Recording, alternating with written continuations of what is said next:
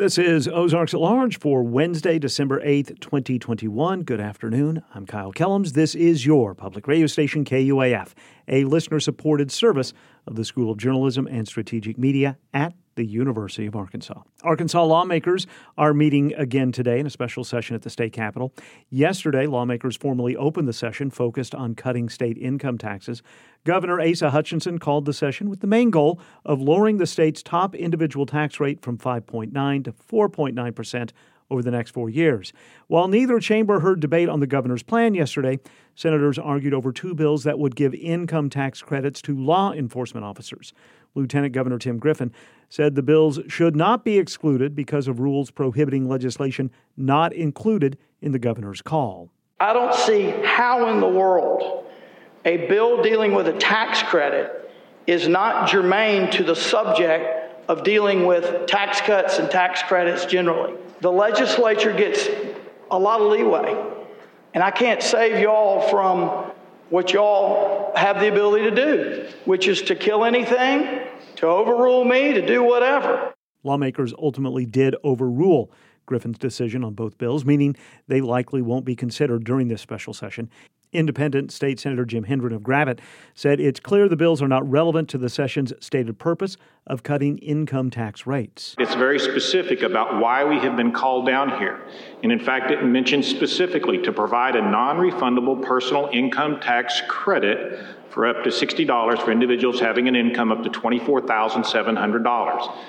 That's pretty specific. And I guess the question that we're asking before the Senate today is a different tax credit that's nowhere mentioned in the call germane to that? Aside from the governor's tax cut proposal, lawmakers will consider bills the governor has described as technical corrections or cleanup bills.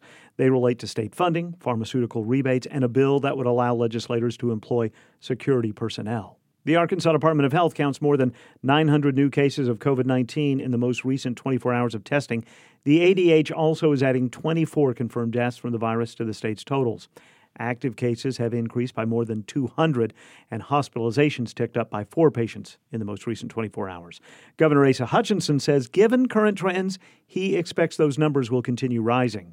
When you see for an extended period of time our active cases going up, you know that the deaths are a lagging indicator that they will increase over time, and terribly sad that we have 24 Arkansans that have died from this.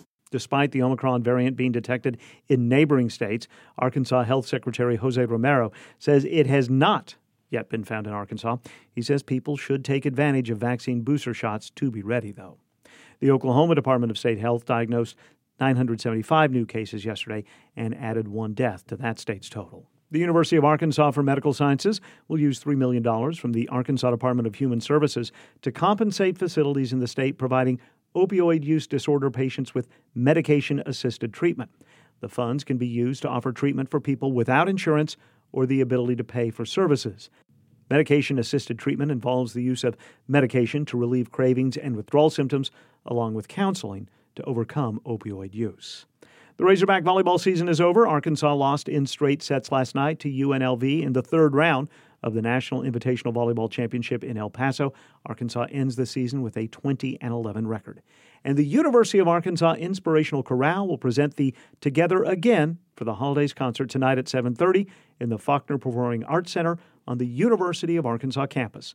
The concert is the first for the ensemble in nearly 2 years. Singers and audience will be masked. Tickets from $20 to $35 available through uark.universitytickets.com.